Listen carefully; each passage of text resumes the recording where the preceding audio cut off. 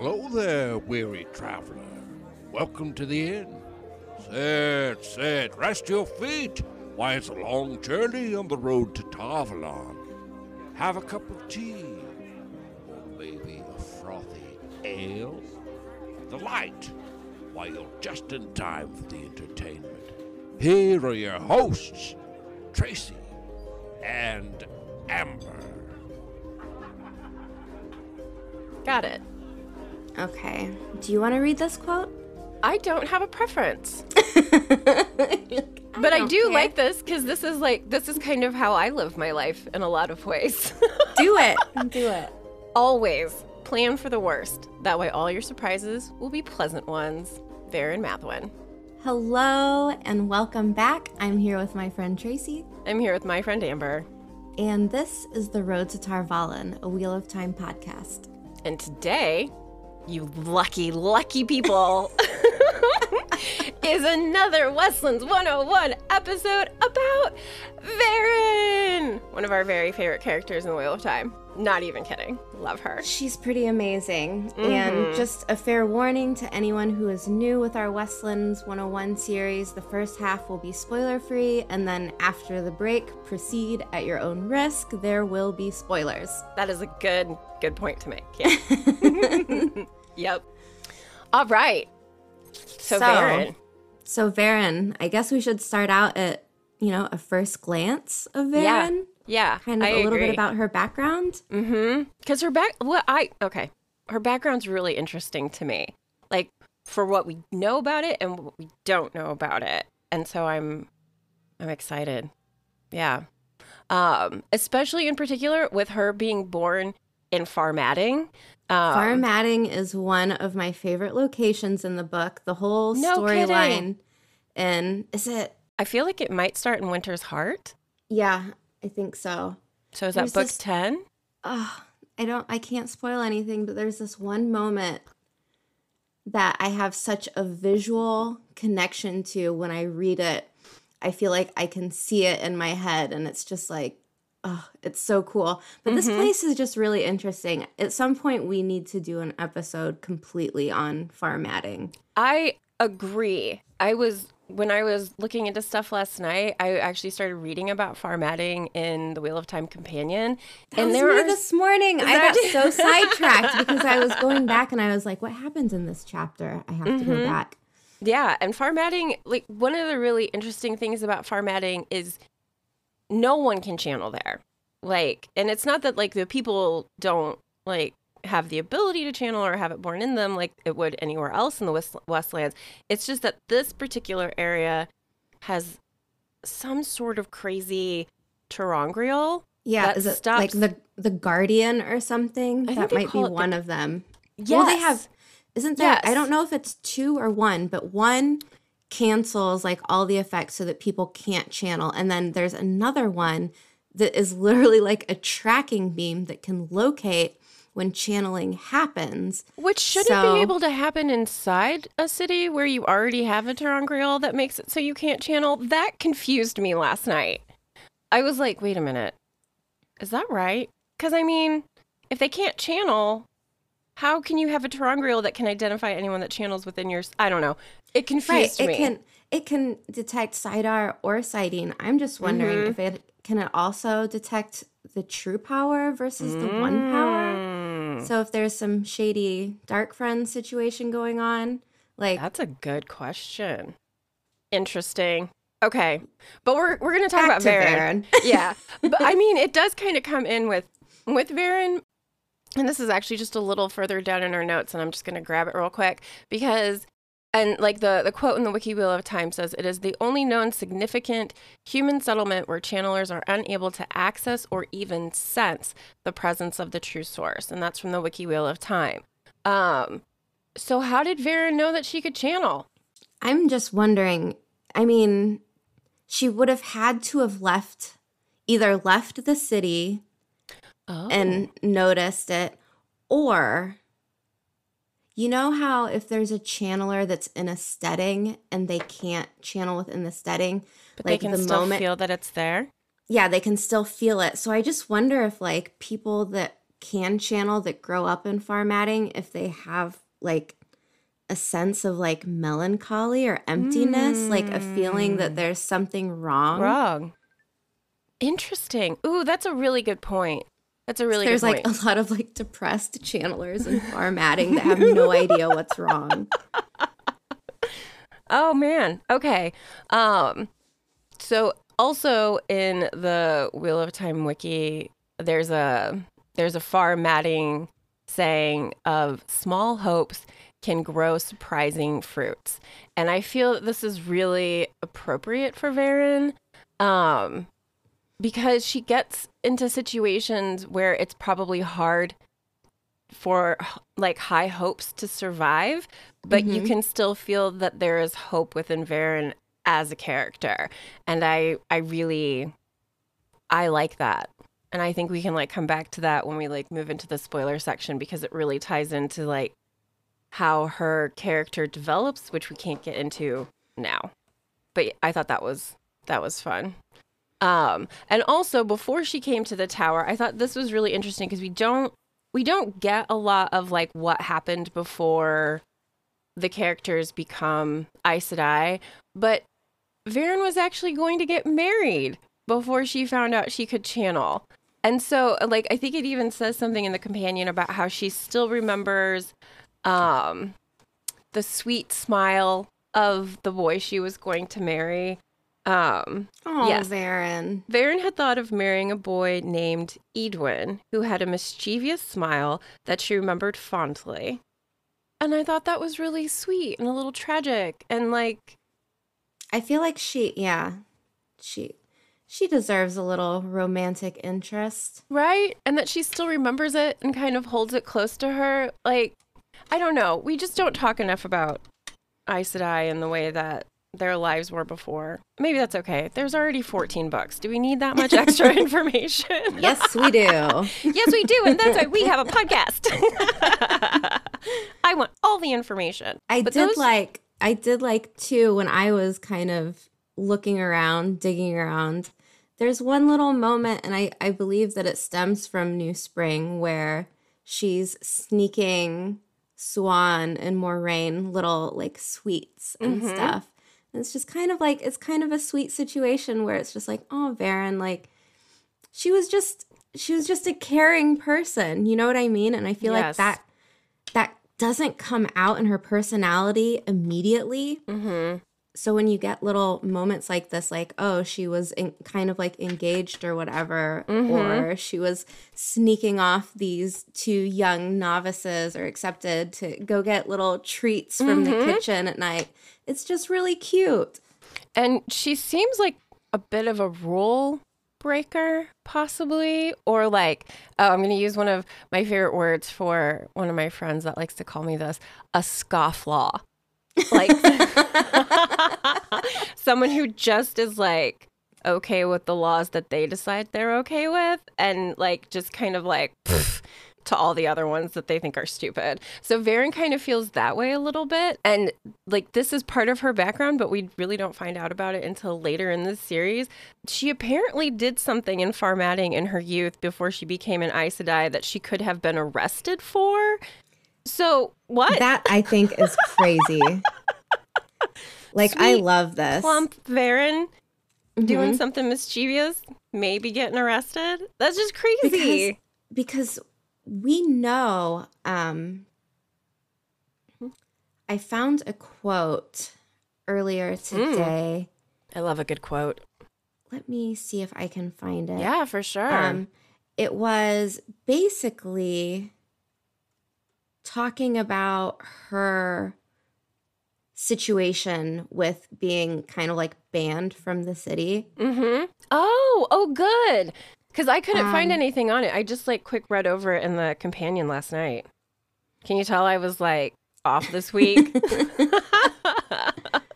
Here we go. Did you find it? Yay! I found it. So this is, I brought it up later, and we'll talk about it when we get there.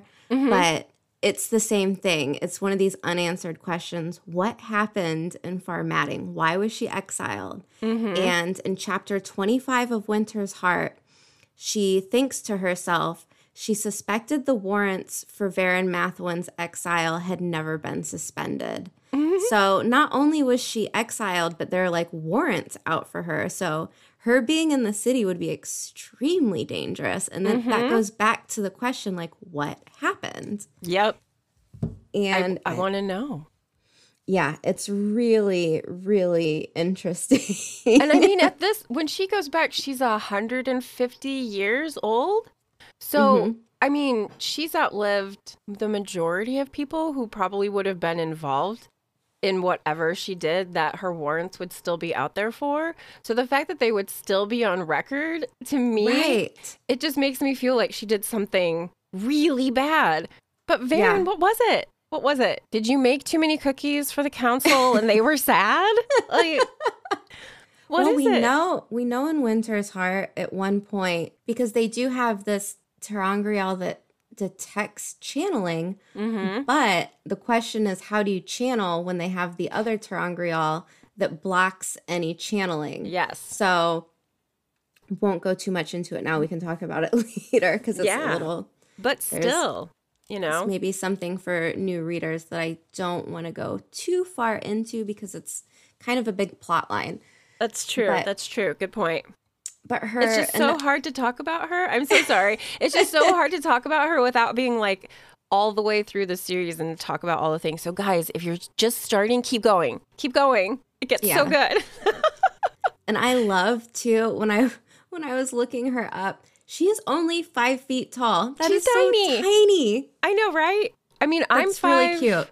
5'4", between 5'3" and 5'4". Yeah, and me too. I consider myself short. Me too. But 5 feet. 5 feet. That's I almost feel like shorter than me. Yeah, yeah. And I mean, can you imagine how hard it must be for her to reach all those books she needs? Right. Her forehead, like the top of her head would go to like the my second eyes. Shelf. Yeah. Yeah. She uses those big ladders that roll. Yeah. Yep. They have those at Hyde Brothers, and I use them, and it scares the crap out of me every time I do. But I'm like, that book. I need that book up there. Yep. That would be Varen. She's adept at using. She probably just uses a fucking weave. Who am I kidding? Why would she? Why would she climb a ladder when she could just like wave her hand and have it come down to her? And then she is also described as plump, which I feel is like maybe my body shape. I feel like I fall in the plump category. Maybe me. That helps me like think of how she looks. You know, like she's not Lara sized, and she's not like slim and tiny like Moraine. So she's like me, a little in between. And I like a little that. in between. Another reason to kind of identify with this character. I love a lot of the artwork for her online because a lot of it really looks similar to what I had in my head. Yes. Yep. I love it when it lines up like that because so often like you'll have an idea of what a character looks like and other people will have a completely different idea of what that character looks like. But on Varen, I feel like most people have almost the exact same idea of what she looks like. And I think, good job, Robert Jordan. I know you're dead and all, but wherever your soul is. The wiki says, with a square, ageless face, she looks placid. I love that they use the word placid. It's because it's such a like it has such a specific feeling to it, you know? Like is that she's similar to like vapid? Yeah, like just kind of like do do do humdrum. Nothing excites me. I'm placid like a pool of water before land throws Moraine into it. That's what she is. So she sounds pretty normal. And I think that is like kind of unsuspecting. I think it's nice. Exactly. It allows her to like kind of be there without having attention drawn to her. Yeah, like she's not beautiful in a way that some of our characters are, and she's not homely. She's just this kind of auntie. She's not a pretty little porcelain doll or having resting bitch face like Elida. She is somewhere on a different spectrum. Totally true. So with those things in mind, you and I went through and did like a little... I love that you brought Octavia Spencer in for this too, because I love her. Yes. So For the fan casting, this is actually Santi, our friend Santi, had posted on Twitter, I believe, and he was like, ever since I read Varen, like, this is how I see her. Aww. And I love that because she has that really like we have in the notes, Varen reminds people of like an elderly aunt or an innkeeper, and I can totally see that with her. But you have some really good picks. Well, thank you. I know we've mentioned Octavia Spencer in the past because I thought she'd make a great Laris. And I actually just watched Self-Made on Netflix that has Octavia Spencer as Madam C.J. Walker, and she is incredible. She is absolutely incredible. So if they can get her to fill a character role in Wheel of Time, that would be awesome. Yeah. So good job, Santi. I really like that. The first person, I kind of put these in order of save the best one for last. So my first fan casting was Gina Davis. She does she has kind of that square face. She's really good at just kind of, I don't want to say fading into the background, but she, other than her height, like her height would make it really hard for her to be Varen, because Gina Davis, if I'm not mistaken, is fairly tall. She's very tall, yeah. But she does have that very ageless face. Exactly. You know what I'm saying? Because, I mean, she has aged beautifully. Like, she is gorgeous. But, I mean, all they would have to do is give her a little bit of gray hair here and there, and it would be her. Exactly. Yeah. Except the height, maybe. But the height was the only thing that kind of like made me put her at like my number 3 spot instead of like a little further down. But then the second one I had, unless you had anything more to say about Gina Davis. Okay. So the second one I had is Imelda Staunton, and I hope I said that right. She's the actress that plays oh my God, I can't remember. I can't believe I'm forgetting this. Umbridge, Professor Umbridge in the Harry Potter movies, which of course you haven't seen. I'm probably like the only person that has not read or watched Harry Potter. I keep tried, that status. I love it. I want to see what she looks like. Yeah, I love the Harry Potter films, and I loved the books as well. And we've been reading the illustrated versions with Arthur, but we kind of stopped at book 4, right? Okay. Yep.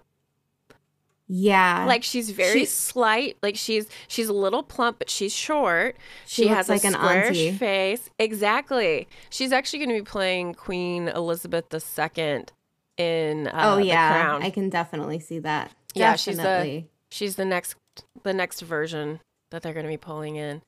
So yeah, to me, she feels like she would be a really good Varen. And in particular, because I've seen her play as Professor Umbridge, she has that ability to be what the character requires her to be, if that makes sense. And with like the idea of Varen, like when we talk about Varen in the books, like after she's an Aes Sedai and everything, like she always has ink stains on her nose, or she's staring off into nowhere, and people are like, what are you doing? And she has a tendency to go on big tangents when she's talking about stuff. I don't have any idea what that must be like, because I always stay on topic. But I feel like she would be able to have that vapid to sharp. She's got kind of this, she looks quirky. You know what I mean? Yeah. Like she looks a bit unsuspecting. Like, would you suspect that woman of being up to anything? You know? She just looks really sweet. I didn't say that. We probably shouldn't say that she's up to something.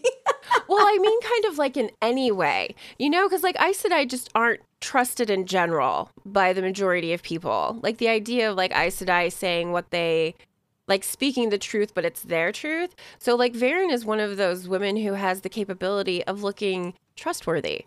You know what I mean? So that gives her kind of an edge above other Aes Sedai, because she does look and feel like an auntie that you go to when you're in trouble for something. She does look like the kind of woman who leaves cookies out for you when you've had a rough day. Like, so I think that's what I mean in that regard. Does that make sense? Definitely. Okay, cool. Yeah. And then you saved the best for last. Oh my gosh, this is so good. You have to put this on Twitter because I'm shocked and amazed. It's pretty amazing. So my number one choice is Kathy Najimy, I think is how you say her last name. And she was in Sister Act as Sister Mary something. Clarence. I don't know. No, that was Sister Mary Clarence was Whoopi Goldberg. That Whoopi Goldberg's character? Okay. But she was considerably heavier in Sister Act than she is now. Mm-hmm. But holy shit, is she not Varen? Yeah. I'm looking at these two photos that you have side by side, and I can't believe it. I know, right? Like, as I was scrolling, because I was looking for actresses, like, in their 50s and 60s, just to kind of see, like, who would make a good choice for this selection.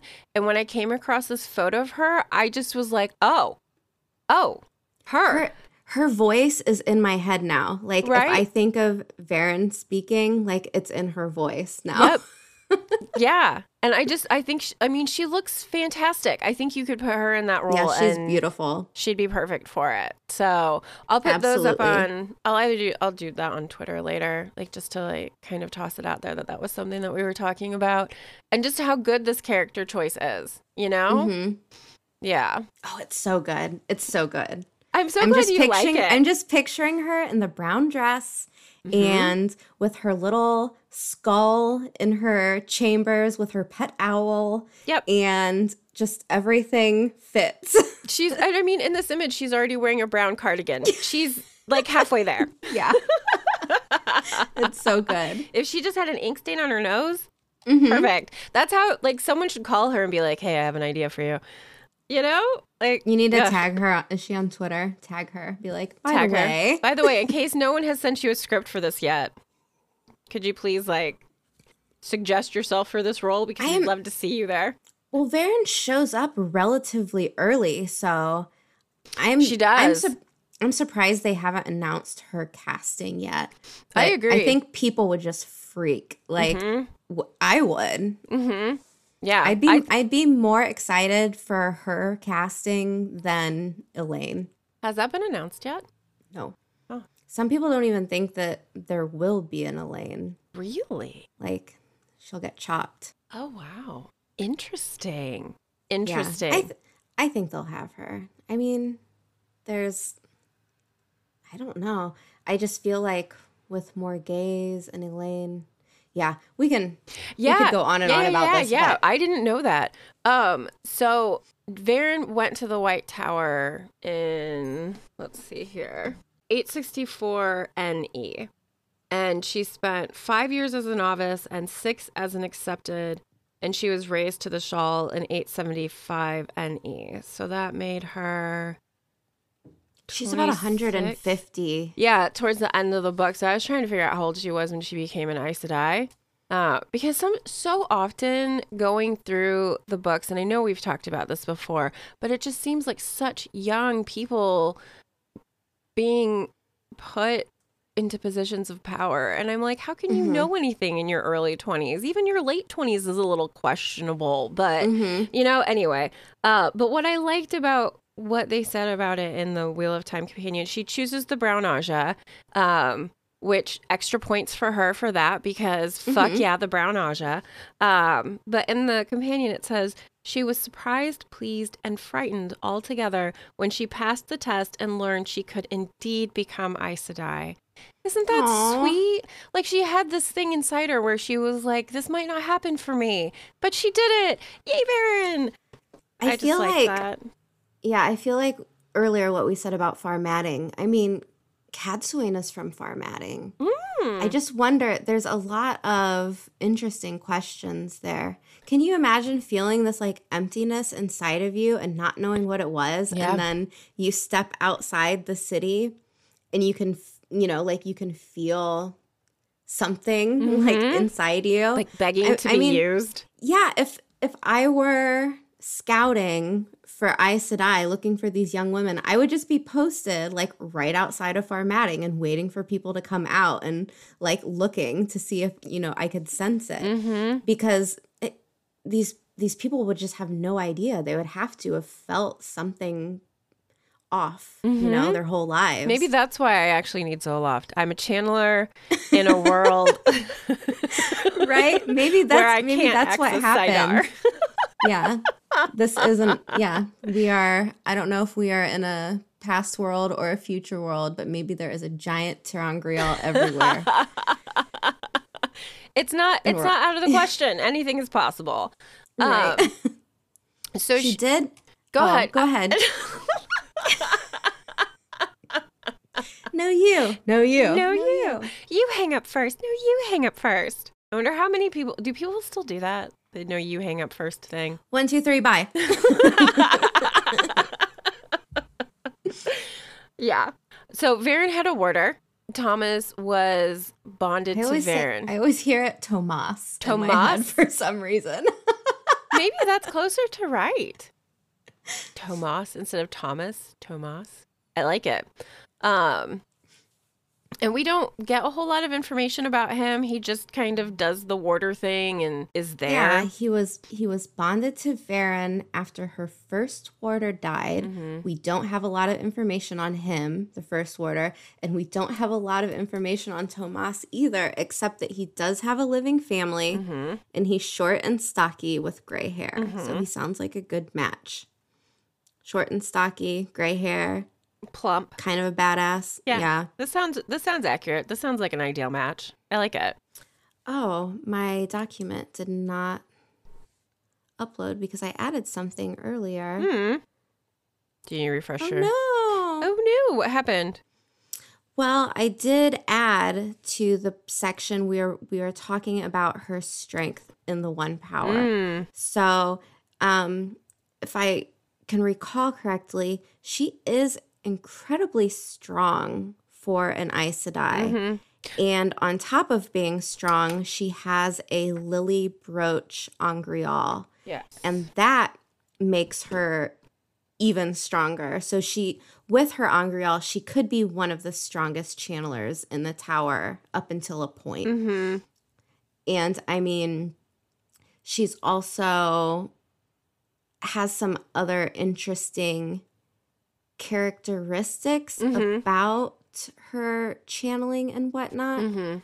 So, I mean, I do think that she's very formidable. She's got a lot of power there. And she'd be able to throw down when push came to shove. Yeah. So her unsuspecting, kind of nice, pleasant little facade maybe would make her completely like she would turn heads. You see this little woman like just blasting the power at anything, you know, if she's getting attacked, like she would just be like, that would be crazy, right? Yeah. I can having totally this little see woman her, like, just go standing wild her ground and being like, yeah, right, you're going to get past me.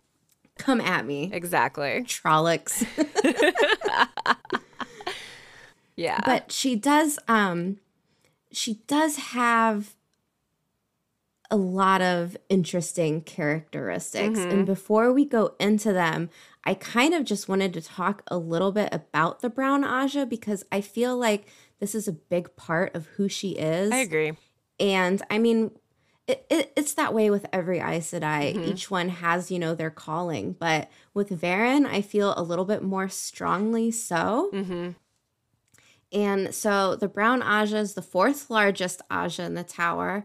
They are usually considered to be preoccupied or distracted, which, hello, that fits.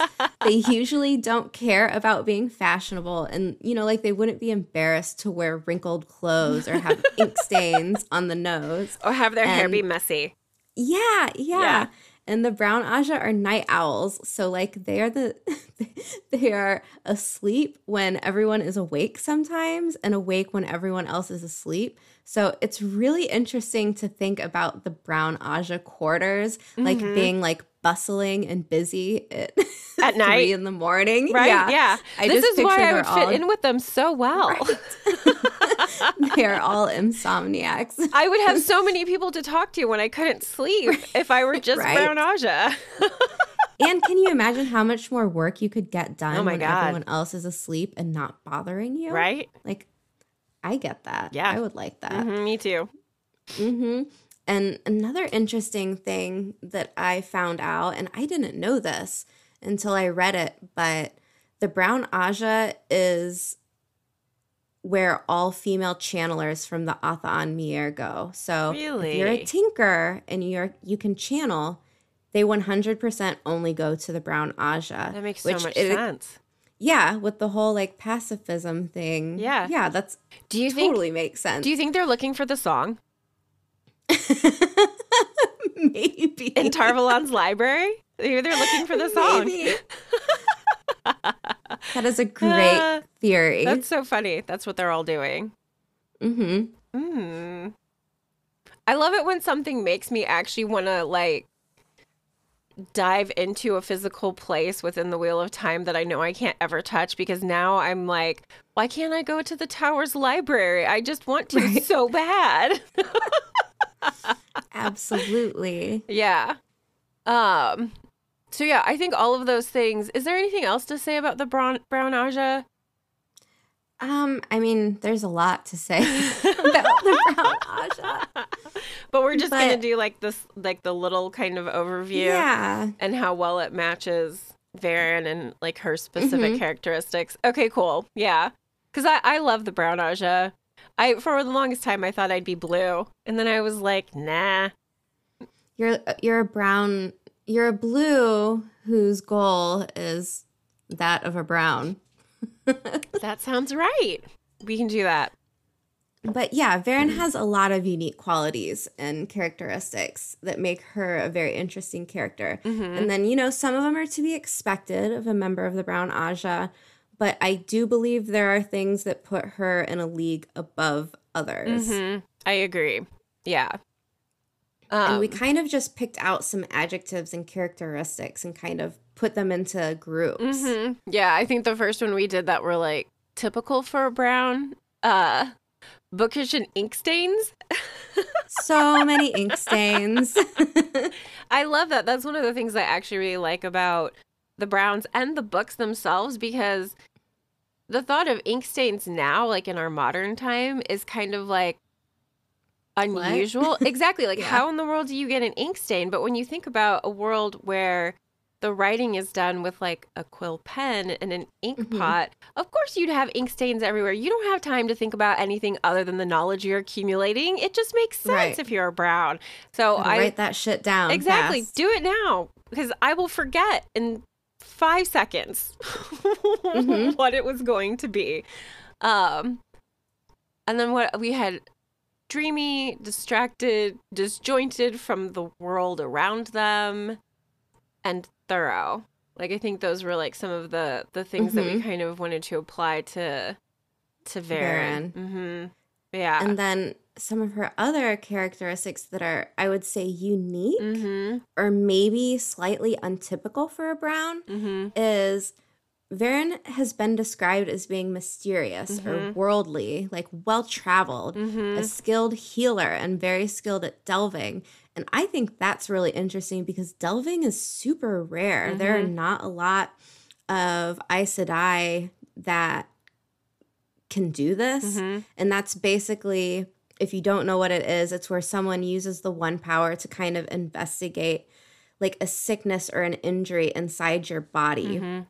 And then just because someone can be experienced in delving and finding this underlying, problem, that doesn't mean that they can heal it. But Verin possesses both of these qualities. She can heal very well, and she can delve. It says in the companion that she had some ability with healing, but not great. But I've always thought of her as a skilled healer as well. So let's just go with that. Weird. Isn't that weird? I want to look up now. Because when I saw that, I was like I immediately was like, yeah. But then I remembered reading last night. It's a good thing it was just last night. Right. Had it been like a day or two before, I would have forgotten all about it. That's why I take notes, because I forget everything. Maybe.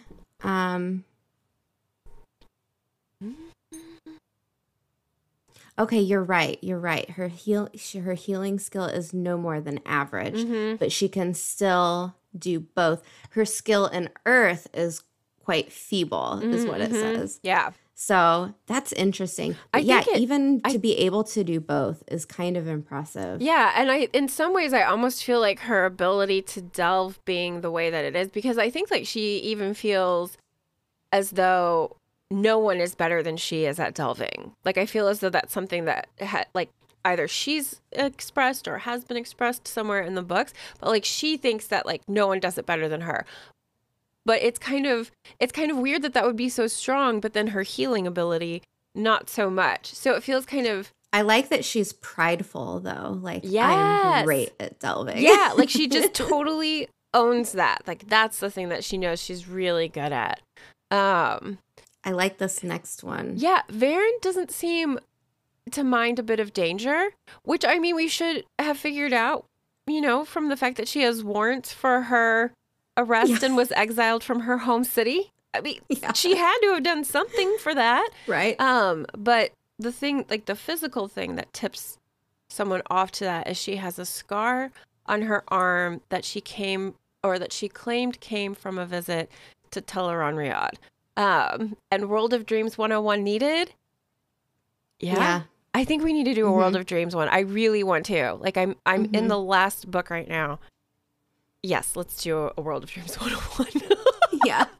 But I originally kind of wondered if if she had used a dream Ter'angreal, because I had been reading it in the wiki, but the companion confirms that she uses the stone Ter'angreal, and that she was given that by Corran Sedai.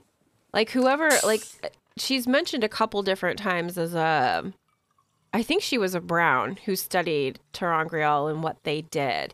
And this was one of the ones that she had found and that Varen then found later. So she's been in the World of Dreams, which also puts her in a unique category because so few Aes Sedai have the ability to be dreamers or know how to use the Ter'angreal that are in the tower for dreaming.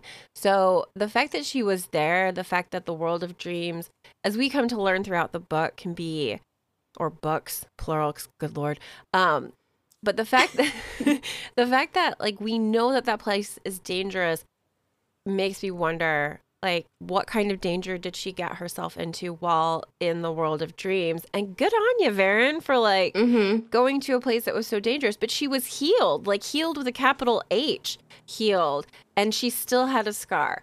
So it's just one of those things that translates into the World of Dreams, still translating back into the waking world. Does that make sense? Do you remember if she had also some...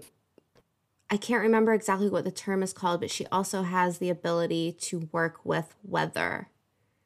Cloud dancing. Cloud dancing. Thank you. Yeah. I just read that last night. She can do that as well. So like she has all of these really cool qualities. And I did notice here the next part is kind of more like our personal reactions to Varen. And I think we should probably save that until after the break. Ooh, I agree. Okay. I agree. So if you're ready, we can take our little break. Yeah, and then come back with all the spoilers. Yeah. Because I can't even say anything because that's like how eager I am to like talk about the spoiler section with Varen in it. And everyone who's read the whole series knows what's coming up. Everyone who hasn't, use this to push yourself through the series if you haven't had the urge to just race to the end. Like, really read what she says. That's a good suggestion. She's got really cool abilities and characteristics, and I think you'll be very satisfied. I agree. With this character. Yeah. Definitely. So let's go with that and then take our break. Good break. And we are back. And we're back. Okay. So I love that you wanted to hold off on personal reactions to Varen because I remember, and I don't know if you know what? You tell the story. It's your story. You tell it. But it's still one of my favorite interactions we've had around this whole series. I don't remember if you had asked me about Varen or if I brought it up on my own, but the topic came to Varen and I was like, Tracy, like in this, I think like, I don't know if you were shocked or just amazed or what. Both. But she came up and I think you had asked how I feel about her. And I just flat out remember being like, I hate her. I absolutely loathe her. I don't trust her. I think she's up to something. And she was probably the first character in the books that I had such a strong negative opinion about. And it was like seething. I think I remember you saying that you wanted to push her off a cliff. Yeah. I think that's what it was when you said it. And I was like, are we talking about the same Varen? Yeah. When I was like, what makes you hate her so much, Amber? Like, I was just so curious, like, what had made you feel this way about her? Oh, yes. And I typed out all of the reasons. I went back and I thought it out and I'm like, this moment, and this moment. And yeah, that's what did it for me. But you had written that you didn't really, you had it different. Yeah, she really didn't pop out to me as like a character to pay attention to necessarily. Like she was just kind of there in the background doing things. And it really wasn't until after Dumai's Wells and the Aes Sedai had sworn to Rand and she was interrogating like some of the other Aes Sedai, and you realize this weave that she's like meticulously, slowly placing over the women that she's talking to is compulsion. And it's like, wait a minute. What? You're using compulsion on your Aes Sedai sisters. Who are you? Why are you doing that? Like, that was the first, like, big ping for me where I was like, I should maybe pay closer attention to Varen. Yeah. So, my very first issue that I had with her is she shows up after Fal Dara in the Great Hunt, and she tells the, posse, basically, that Moiraine had sent her. And then later on, it's revealed to not be the case. But, with Aes Sedai speak, that can give a lot of leeway. Absolutely. So at this point, I wasn't even focusing on the fact that Aes Sedai can't lie. I was just thinking like, okay, this is shady. And I almost, thinking back now, like I almost maybe would have preferred if that had not happened, because I had such a strong, like, visceral reaction to it that everything she did after that point, I was like, oh, what is she up to? So, like, it almost was, like, too much. Like, it was almost too much of, like, a light bulb where it's like, look at her. And I feel like maybe if that wouldn't have been there, I would have been super surprised later on.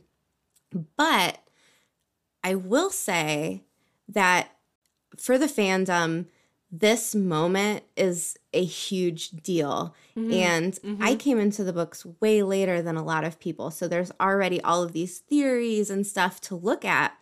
And I know that one of them that I read is there is a way that this wasn't a lie, because when the dagger and the Horn of Valir get taken, Moiraine is talking to Perrin, I think, and Varen is there, and they come to the conclusion that the two items are together, and she says, something to the effect of like, we need to go get these, we need to go find these things, and she says it in front of Varen, but not like specifically to her. She just makes the general statement, we have to go do this.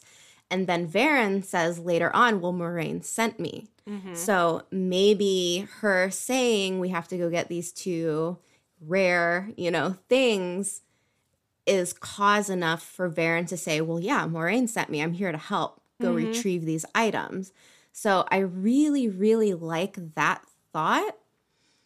But it is so, like, it's just so obvious when she says Moiraine sent me, and then Moraine's kind of like, I didn't, And so I'm almost wondering if, like, did that maybe, like, tip Moiraine off? And then, because later on she tells Rand, like, don't trust anyone. Don't trust any Aes Sedai. And I'm almost wondering, it's like, did Moiraine maybe, like... Well, and we also know that Moiraine has this background association with the Black Aja.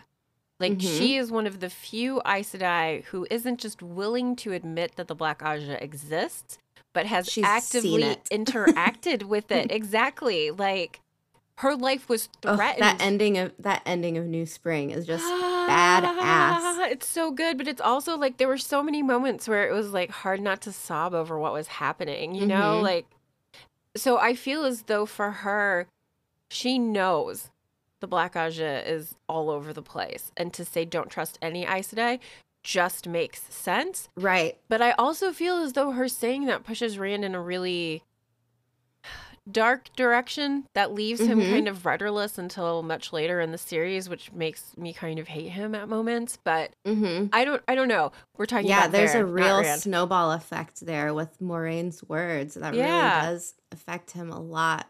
Yep. But so the next thing that happened that really, really upset me is Varen is with Alana when she bonds Rand against his will. Yeah. And, just reaches out and does it. Yeah. And in the fuck? Wheel of Time world, this is like the equivalent of rape. And Varen kind of just shrugs it off like that was unfortunate. And I am just like, what? Like, are you fucking kidding me? That's it? That's all you're going to say? And again, this is like this awful inception into someone's thoughts and feelings, and it's completely intrusive and it's so wrong. And all of this makes me so, so angry. And Varen just, it's like not even on her radar. And so at this point, I was like, just fuck you, Varen. This is awful. Like, you're an awful person for being with Alana, for not doing anything about this. Why didn't you take her to the tower? But I guess, of course, at that point in time, maybe the tower wouldn't have cared because of who was in charge. Right. And I mean, at the time, like, what could Varen really have done? Yeah, because the schism has already taken place. And it's while, like, Varen is in Caemlyn at this time that they find out about that split. Because they'd been in the Two Rivers. Her and Alana had been in the Two Rivers, and they'd brought a bunch of Two Rivers girls who could channel. This was in Lord of Chaos, and this part had me, like, screaming. I'm like, okay, now there's this woman that I don't trust. She's got a group of young girls that she took from the Two Rivers. Oh, my God, is she going to kill them? Is she going to murder them? Is she going to do something awful? And then it kind of just goes nowhere. Yeah, so, I mean, I forgot what I was going to say. So Wheel of Time Companion talks about this just a little bit as well. And like there's kind of an assumption that the reason why Varen didn't react as strongly as she could have was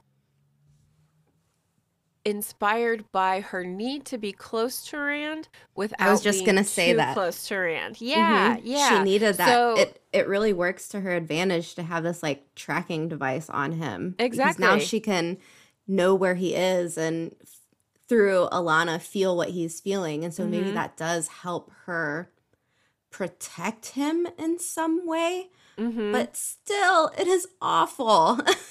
Agreed. Rand really doesn't like it. And I don't blame him. And then, and then there's the third, which you had kind of talked about. her compulsion. And she also at one point attempts to poison Cadsuane. Really? Yes.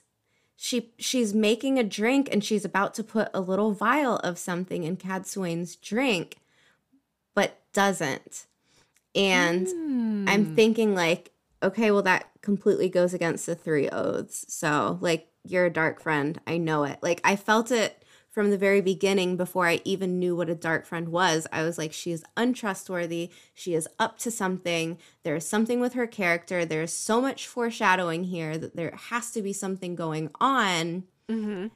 And then when there's this big reveal, I was kind of like, well, I saw it coming. Like, I wasn't shocked or anything. And then, of course, when she reveals to be actually, one of the good ones, then I'm like, oh, okay. But I feel like it lost a lot of the surprise for me. Mm-hmm. So I don't know. Like, I felt maybe the foreshadowing was a little bit heavy-handed, but I still love her character and I still love how everything ended up. Mm-hmm. And I think my favorite moments of Varen are, we'll get to it later, but basically when she meets up with Mat and there's a lot going on. I was just thinking of that exact moment. Yeah. And I did have a link to Varen's letters. If we want to go into it a little bit later, we can. But we can probably skip it for now and see how we're doing on time. Well, and I wanted to kind of like touch on like what built up like my reactions to her, because I had a very different experience from you. Like when Varen comes into Egwene's room, Egwene is dressed as a novice, which means she's wearing white. And Varen says to Egwene, your dress is blue. And immediately, Egwene knows something's up. Or green. Is it green? Green. Whatever. She says it's a color. It was a lie. Color. Yeah. It was a lie. It was a flat out, indisputable lie. And she basically just like calmly sits down and is like, so hey. I'm the Black Aja. I'm Black Aja. And I just wanted to let you know that because I've been keeping records of them secretly for a really long time. And it really wasn't like my idea to become Black Aja. I was just real nosy and curious and wanted to know everything and started to uncover a bunch of shit about them and was like, hey, now I'm in trouble and I either become Black Aja or I die. So I'm going to become Black Aja, but I'm going to turn my skills as a brown and my secret code that I have created for myself in my notes into a weapon, basically. And so she has all these notes. She has all this information. And I actually had a thought when we were talking about her warder at this point. So her first warder dies. Does her first warder die because Varen unwittingly uncovers the Black Aja and has to become a Black Sister, which then means that her warder becomes aware of the fact that she is now a dark friend when she had not been before. Are you saying she killed her warder or the Black Aja possibly killed her first warder? Do you think that that's possible? I feel like it's possible. I don't know. This gets really complicated for me. So I would love to know more backstory on this, like what led up to the choice of either be killed or become a dark friend. Was she following them too closely and get caught? Let's see here. The companion. I mean, or did they approach her like, you'd make great Black Aja material? We're recruiting. In the companion, it says she joined the Black Aja in 929 NE under duress. So 929, she is 60, 80 years old at that point, roughly. So like half her age. Yeah, when she was caught while studying rumors and tales and got very close to discovering who some of the members were. So that's But that's the thing. Like, I don't understand. It doesn't make sense because if she got caught getting too close, wouldn't they think she was spying on them and just kill her? I mean, or they were like, what are you doing? And she was like, I'm interested in becoming a member. Which at that time she might not have been able to say because of the 3 oaths, you know? Right. So it's really complicated, and it's kind of just, it's hard to wrap my head around everything. Mm-hmm. But I also think that some of the things that we find out about the women who do become Black Aja is so many of them seem to have become Black Aja not out of a sincere desire to be an acolyte to the Dark One, but to access more power. And like none of them ever really thought that, you know, after thousands of years, the Dark One was actually going to finally show up during their lifetime. So it feels as though, Sheriam is the first one that comes to mind when I think about Black Aja, who are Black Aja for reasons other than, you know, a sincere belief in the Great Lord, you know? But Varen coming to Egwene, I'm going to circle back to personal reactions so that we can move forward. That moment hit me. Like, her drinking the tea, her being there, about to die, she's free of her oaths to the Black Aja, to the Dark One, and she gives Egwene this information, which later turns into a mass execution of the Black Aja. And Varen isn't ever given her due through this. I mean, she dies, and then Egwene has to have like another novice or something come in. Who comes in and cleans up the body? Because like Varen just gets kind of like taken away through a gateway, right? Yeah. She shows one of the novices how to do it, and then like it's like get her out of here. Mm-hmm. Yeah. So it's just, I don't know, like it almost is fitting in a way because think of all of I mean, to be honest, she probably had to do a lot of horrible things to prove that she was trustworthy to the Black Aja. And like you said, maybe she had to have her warder killed, or maybe they killed him. And we've seen things that she's done that aren't great.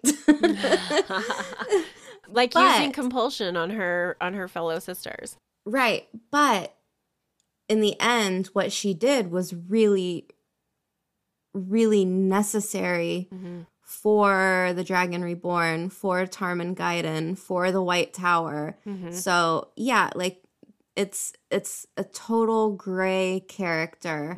And I think a lot of the times I see people with this overflowing love for Varen, like she had to, you know, like all that she sacrificed, all that she did. And I totally understand that. But like, I feel like I just have to kind of point out, like, she did a lot of terrible stuff too. Indeed.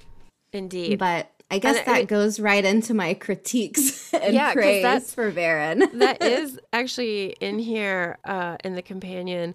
Though she had joined to save her own hide, she gathered as much information on the Black Aja as she could. As she drank poisoned tea, she turned the information over to Egwene. Even in her death, she revealed information that was of use to the forces of good, which she hoped would balance some of the atrocities that she had committed on orders from the Black Aja. And I love that they use the word atrocities. It's not even like, it's like she was involved in some dubious stuff. It's atrocities. So like I think atrocities like murdering babies, you know, like it has to be kind of bad to use that word. So yeah, she's definitely probably, is that an oxymoron? But this all makes sense why she is considered so worldly. Can you imagine? That's probably why she's traveling all the time. Yeah. So that she's not under, you know, the focus of the Black Aja. Like she has to keep going and moving. Ooh, that makes a lot of sense. We see how the Black Aja has a tendency to, what is it, like they have hearts? Is that what it is? Like that's their like little group within like the larger group, so that they never know more than like like two. A murder of crows or They are the mini hearts within the large heart of the Black Aja. That just seems kind of weird. But I think that's the term that's used for like their tiny group. So if Varen's out and about doing other shit, she can't be under a close. That's actually a really good point. I hadn't really thought about that. Yeah. Interesting. And it's really interesting too how every time she does pop up, there is crazy things going on. Yeah. You know what I mean? It's not like Robert Jordan to give us a character and give us points of view from this character and lots of moments with this character to put them in focus and then not do anything with them. So she's one of these people where at first I'm kind of like, well, why should I care about her? Why does she keep coming up? And it really like is a big like neon arrow, like check her out, like things are going down. She's and every time she's doing something interesting. She was there with the Horn of Valir when it gets delivered to the White Tower. She's there when Mat gets healed from the dagger. She's there Battle of Emond's Field. Yep, she's there when Perrin shows up in Emond's Field, and her and Alanna are hanging out there. She's in Caemlyn when like she finds out about the schism and everything going on. She's part of finding that huge trove of two Wivers girls who can channel. Like she goes to Farmatting, even though she's not allowed to be there. Good point. Because Rand runs off there, and she follows him there. Ends up like getting, you know, grouped in with Nynaeve and Cadsuane and this group. So Wasn't Alanna with them too?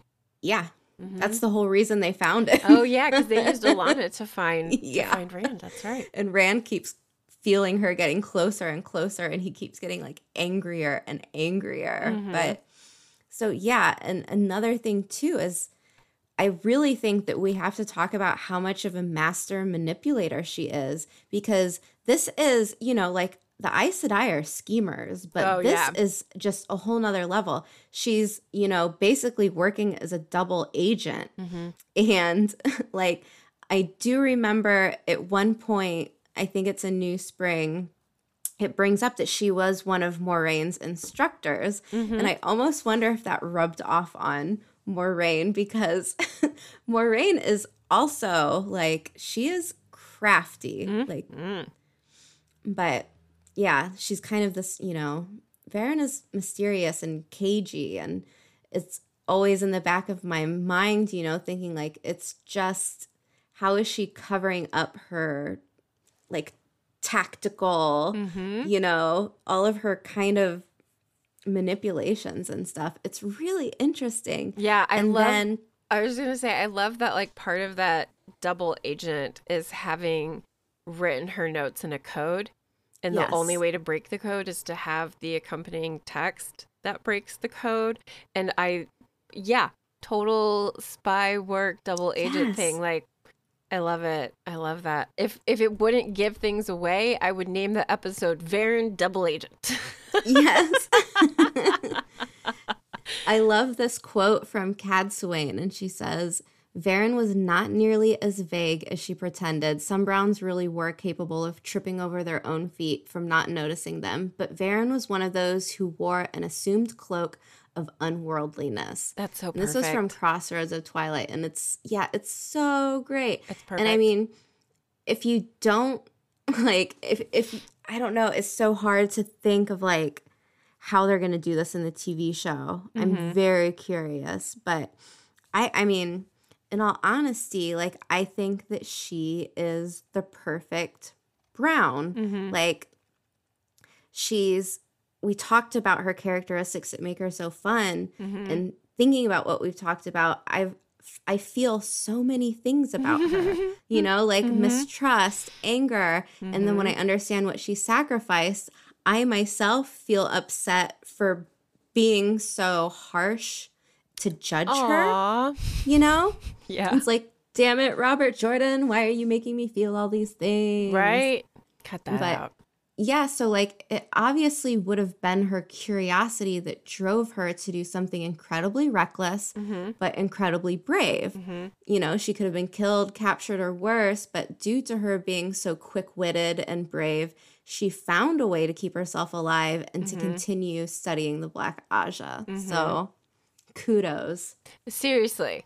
And I mean, the setup of, like, once you get that little bit of background on her, that she doesn't mind a little danger, that she has this warrant for her arrest, this exile from her home, like, it just adds to her even more, you know? Like, of course you can see her doing this. Like, in some ways, this is another way that I relate with her. She's the idiom curiosity killed the cat.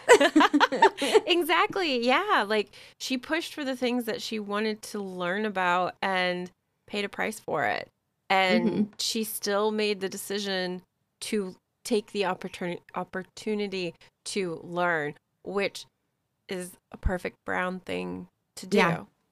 Yeah. So thorough. Like, she had to see it out to the very end. And the very end was her poisoning herself. Right. So that she could share all of her information with Egwene. Who, passing on this knowledge. And then Egwene turning around and, like, calling up all of the Black Aja that they can. And setting up a guillotine. It's so weird to think of that because, like, sometimes the things that happen in the books are really easy to kind of gloss over and just kind of see it, but not really see it. Like, in a sense of how brutal it really is? Exactly. Yes, exactly. And this is one of those moments where the idea of over 50 women being beheaded in a single round is incredible. Yeah. That's a lot. Like, think about it. That's just a big job. They would have had to trade out, like, executioners because they would just get tired of swinging that damn axe. Like, because do you think they use no? Do you think channel they use it? The power? Yeah. Well, do they still them first, then do it? I don't remember. I feel like if there's that many, they don't have time for that shit. Like, yeah, you know? Yeah. Like, anyway, that's just one of those things. Like, I think about it because I really love studying the French Revolution, and the use of the guillotine and mass executions is just terrifying. Like, the guillotine dropped so often in the square, like, wherever it was inside Paris, that the citizens became upset about it and asked them to move it because they were tired of hearing it. Well, yeah, that's like, I mean, I get irate on a weekend morning when someone's mowing their lawn. Germans are funny about that. There are laws in place so that you aren't disturbing your neighbors, but it's so I don't know, they're tearing down a building across the street, a beautiful old building, to make a fucking car park. Yeah, not happy about it. Tragic. But it's so loud. And I'm like, okay. Like, I can understand hearing the, like, cha-chonk, cha-chonk, cha-chonk. That would get kind of dark and unsettling. But at the same time, like, how accustomed to it had they become? How numb to it had they become? That they were like, you know what? We're just tired of listening to the sounds of it. You know? Like, it wasn't even a push of protest because it's all these people dying. It was more a push of protest because of the sound. And it's just, the world is a very bizarre place.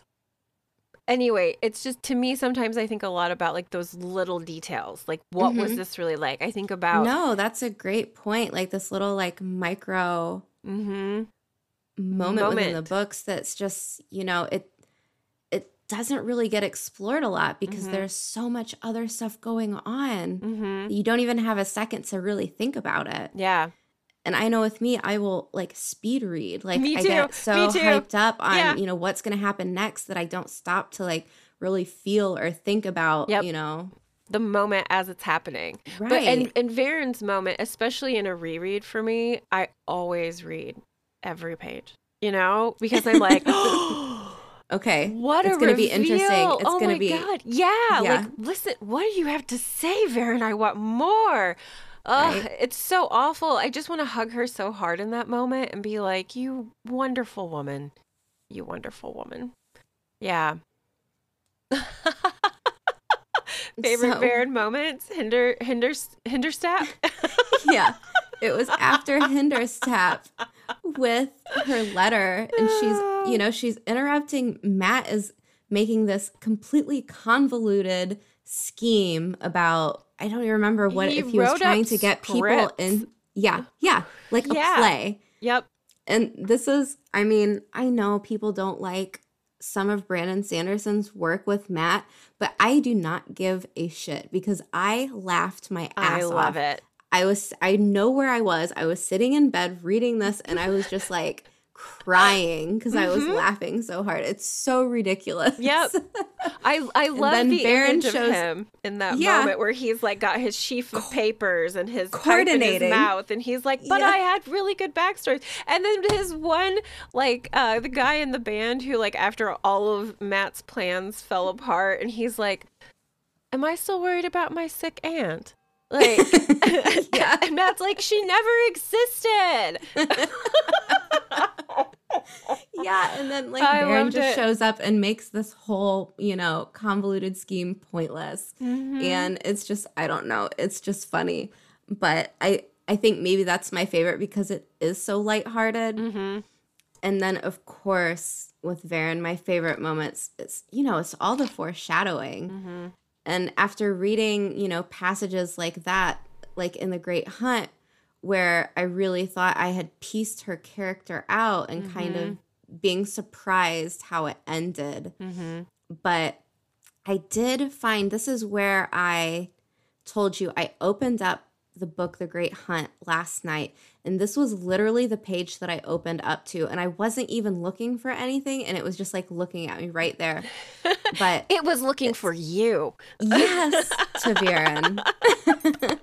But this is from Perrin's point of view, and he's thinking, he says, "Oh, Light, Rand," Perrin thought. "Light, don't," he's talking about Varen, "don't let her use you." Rand's hands were pressing on the tabletop so hard that his knuckles were white, but his voice was steady. His eyes never left the Aes Sedai. "First, we have to take back the horn and the dagger. Then it is done, Varen. Then it is done." Watching Varen smile, small and mysterious, Perrin felt a chill. He did not think Rand knew half of what he thought he did. Not half. So, what I love about this, what I love about this is we know that Perrin has this ability to kind of sniff out other people's feelings. Literally. And and with and this is before he's really like honing his he's just kind of coming skills. He's just kind of coming into it. And for him to have this moment of, he says Varen's smile was small and mysterious, and he gets a chill from it. And I'm just like, oh my God, like, Perrin, tell him, tell someone. It's his thoughtful nature that lets him see like what others aren't necessarily seeing. Right? Oof. Yeah. Oof. One of my favorite moments with Varen actually comes shortly after that, I believe. Because isn't it after this that they use the portal stones? Yes. Yeah. So that moment with Varen telling Rand, like, I think you can do it like this, but I can't do it. And her staring at him, knowing that if someone's going to channel, it's going to be him. Like, she's forcing him. She's pushing him. To show him. Yep. To make him use his channeling ability that he's trying to deny he even has. He's trying not to touch it. Like, Rand is still at this moment fighting with who he is.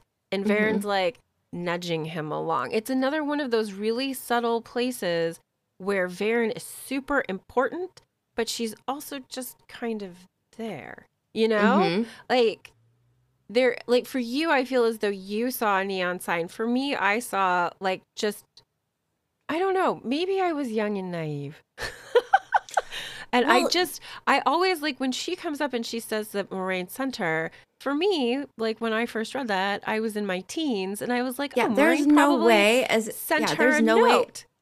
There's no way as a teenager I would have looked at this. Yeah. Like I was always had like, the same idea.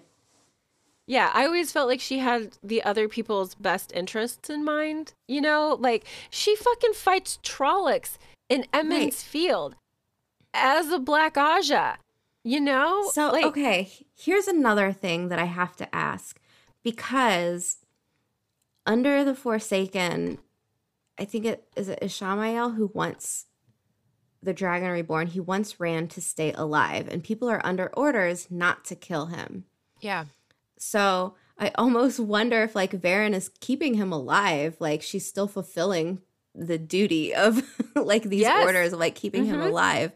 So like it's a really weird thing where it's like you can look at it so many ways, and she is so, I don't know, she's just so mischievous to where you can't tell who she's really in it for. Yeah. You know, Yeah. until the very end. Mm-hmm. Yeah. And that's, I think, you know, why I really like when she shows up in Hinder's Tap and then these letters are given out. And I think the letters are really important. I don't think we'll have time to get to it today, but it's a lot of information and it's a really fun read. So I would really like recommend if you really like Varen, like go back and look at these letters because there's a lot of cool stuff in them. Yeah, I'll add the link that you have in our doc to our show notes so that people will have easy access to it. Yeah, and the link is from the 13th Depository, which is an amazing website. But this, yeah, it's a really good like summary of the letters. So I'll check it out. I did not get a chance to look into that before we recorded today. And one of the things that, like it's the thing that sticks out the most to me about Varen's letters. So I just like kind of want to mention it real quick because it goes into her feeling as though she has Matt kind of figured out because she thinks he's just too impetuous and there's no way that he's going to last as long as she has asked him to open that letter. And she was so wrong. No, this is exactly what I wrote. Well, she kind of stepped in it there, didn't she? Right. She really underestimated how stubborn Matt is. And I mean, she expected him to be so curious that he would not be able to wait. And then it's like, poor Oliver. Right. He's like, it's like, what are you doing? What are you opening? And he's like, I think someone should take a look at this. Yep. Yeah. But that's one of the things about the letters that I really like. Yeah. It's good. Yeah. So for the TV show, do you think they should change anything or no? Do you think the Varen plotline should be canon? Nothing changes. I do. Okay. I disagree. Yeah. I would switch it. Okay, what would you do? What would you do? Okay, so I feel like all of the book readers are gonna know, obviously, right off the start, like, okay, it's Varen, like, be ready, be expecting something. So for one, they haven't announced her. So what if she's not even cast? Like, what if there is no Varen? But we need Varen. There wasn't an announcement. That doesn't mean that she hasn't been cast, but they could just be like keeping it a secret. But if we do get a Varen, I would have her come out to Egwene like she does in the books, but make her manuscript like a big book of lies. So it would like point the finger at innocent Aes Sedai, and then we're left thinking like, oh shit, did they change Varen into a bad guy? And then have it go a little bit further, and maybe it turns out that it's a triple twist, and maybe like the Missana had tampered with the book and they find out later. So like it actually was Varen being like the good guy. And it was just kind of like, she was just kind of like switched up with some business with the Forsaken because Missana is in the tower at this point. Yeah. And posing as a Brown. Right. So there would be that opportunity to make Egwene feel like, okay, like all this information, I've got, everything I need now. And then it turns out that these women aren't actually in the Black Aja.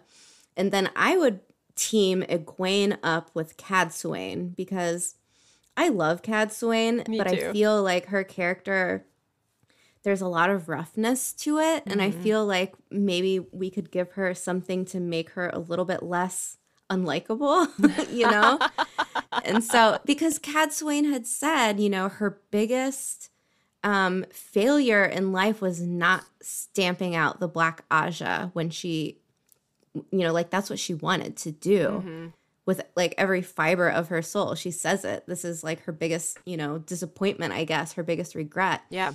And then put her and Egwene together, have them deal with all of the Black Aja within the tower, and then get like a confession or something out of Missana that the book was switched and Varen actually was doing everything she could to help. So then you would have like kind of a couple twists, but I don't know. You could play with it a lot. I love how you've just completely flipped it, then flipped it, then flipped it. Like, I love that you did that, because for me, I'm like, no, leave Varen exactly as she is.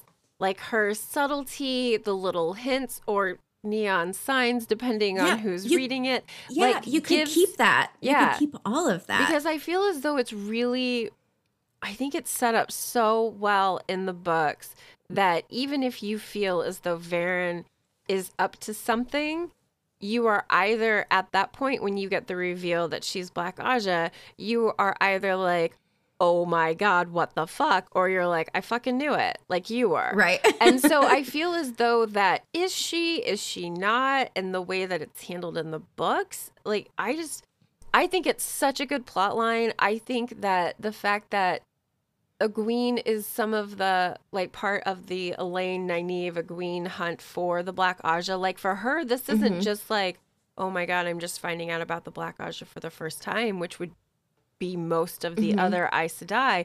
She's already been on the hunt against these women's. That's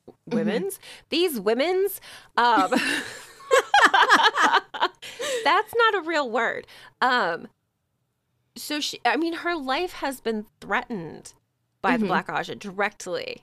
And so she has this personal vendetta against the Black Aja that's almost as strong against what she feels for the Seanchan.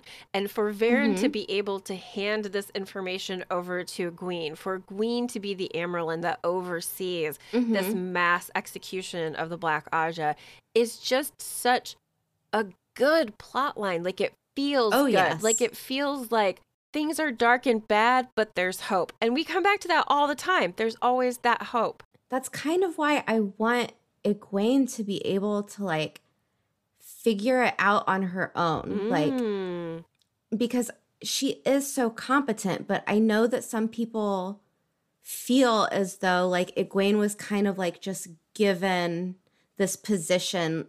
And I don't agree with that personally. Like, I think she trained, and what we talked about last night with Water and Shade, like, she is just like this student of the world. She really is.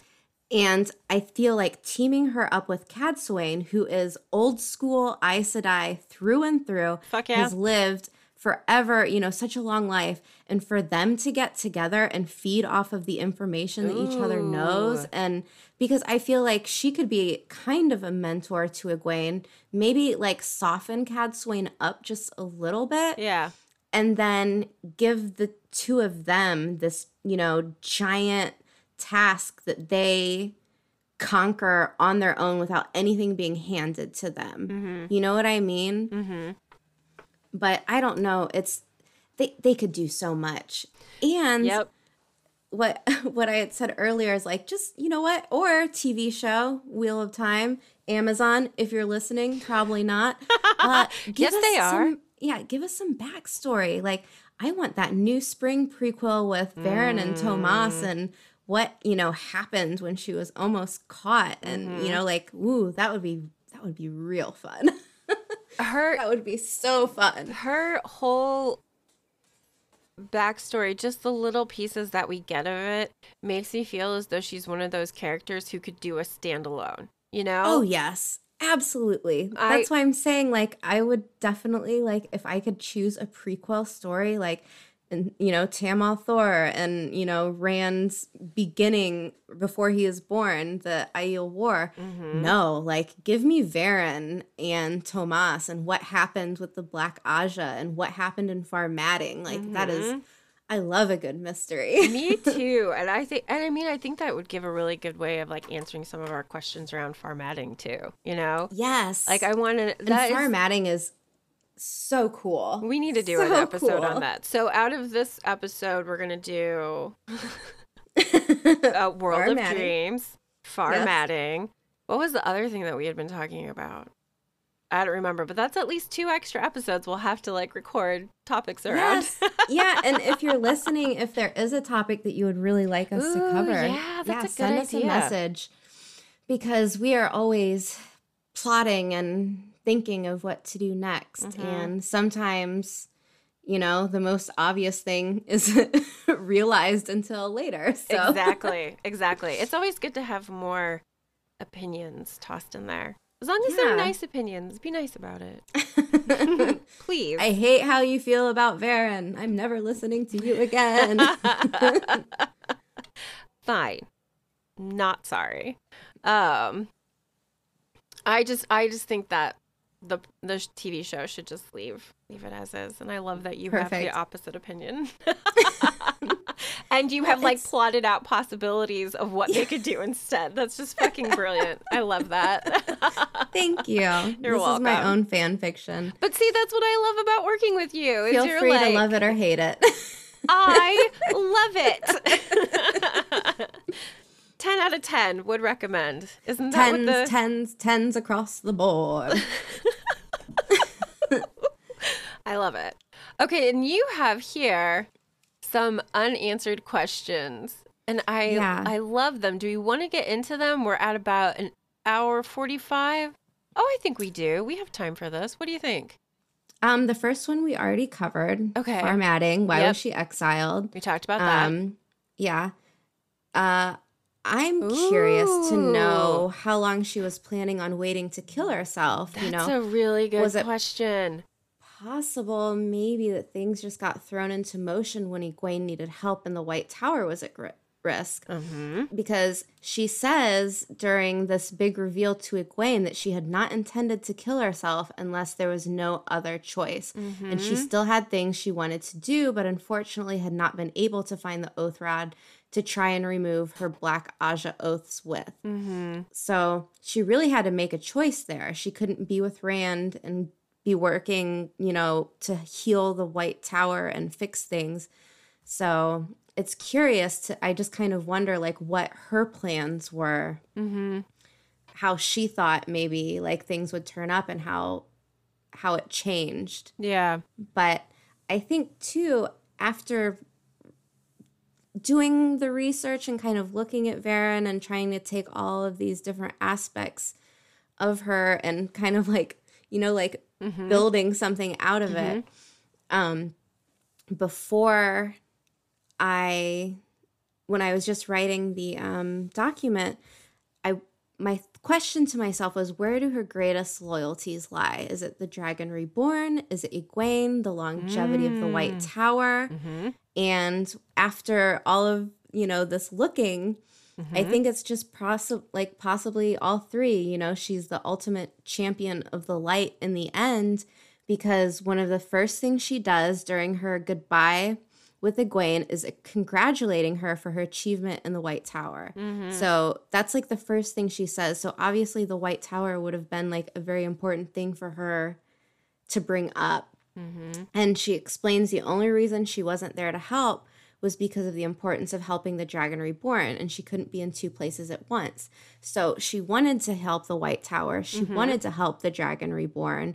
She, was looking out for Egwene, and I just think, this puts her in the position of wanting the best for all three, She was very loyal to Rand. She was loyal to Egwene. She was loyal to the White Tower, despite it be completely infiltrated. And she had to, pick and choose. She couldn't be in 3 places at once, so... The other thing that's interesting is that she goes to Egwene and not Elaida. She goes to the novice Amyrlin, not what is the falsely raised Amyrlin. She acknowledges Egwene's power and ability to actually do something about this. So that in and of itself is kind of incredible. Like, she chooses Egwene. I wish I could put Cadsuane in the White Tower when all this is going on. It never would have happened. Cadsuane would have been like, I see through your shit. Cut that out. I feel like having Egwene and Cadsuane together would just make epic reading. Oh, yeah. Because you know how Egwene is just like a sponge. And if you put her in the room with Cadsuane, she would be like, tell me everything. Yep. And then when it turns out like how Egwene's end, how everything happens, she puts Cadsuane in her place as the Amyrlin. So like, wouldn't it have been nice for them to be on the same page a little bit and spend some time together before it happened? Yeah. Oh, yeah. Do they ever meet? That's what I was thinking about. I'm like, I can't think if they do or not. Someone knows. Someone knows. I can't remember if they've ever really come across each other in the stories. I have a new fan cast for Cadsuane I'll tell you about later, because we should also do a Cadsuane episode. I was thinking the same thing. World of Dreams. Cadsuane. Farmatting. 3. There we go. 3 more. We do have on our list that we want to do nations and cities and customs and clothing and all kinds of things, because they're just so... I love how rich this world is. It's so fun to step into a world that's not your own and get like buried in it. I love it. It is. Buried in a good way, not in a bad way. Yeah. Right? Bury me. Help. Sometimes I do feel that way. Like, I get so sucked under in the book that, like, my family's like, what are you doing? Can you at least, like, look up every once in a while? No! Let us know you're alive. I'm buried in this book, and I love it. I do love it. I love that we get to do this. We do this every week. It's so much fun. Oh, you know what we forgot to mention? What? This month is our 6-month anniversary. Yeah, we are. The road to Tar Valon is 6 months old. It is. We're still kind of babies, but yeah, I would love to redo our very first episode. I think our idea of like playing it and commenting on it would just be so funny. Like, it's our very first recording together, and I mean, what it took for us to be able to get to that recording and where we've come from and what we've learned, and like, I don't know. And I am in the camp where I'm like, just burn it, Tracy. I don't ever want to hear it. I don't know. I listened to a piece of it not too long ago because I was looking for something. It's not that bad.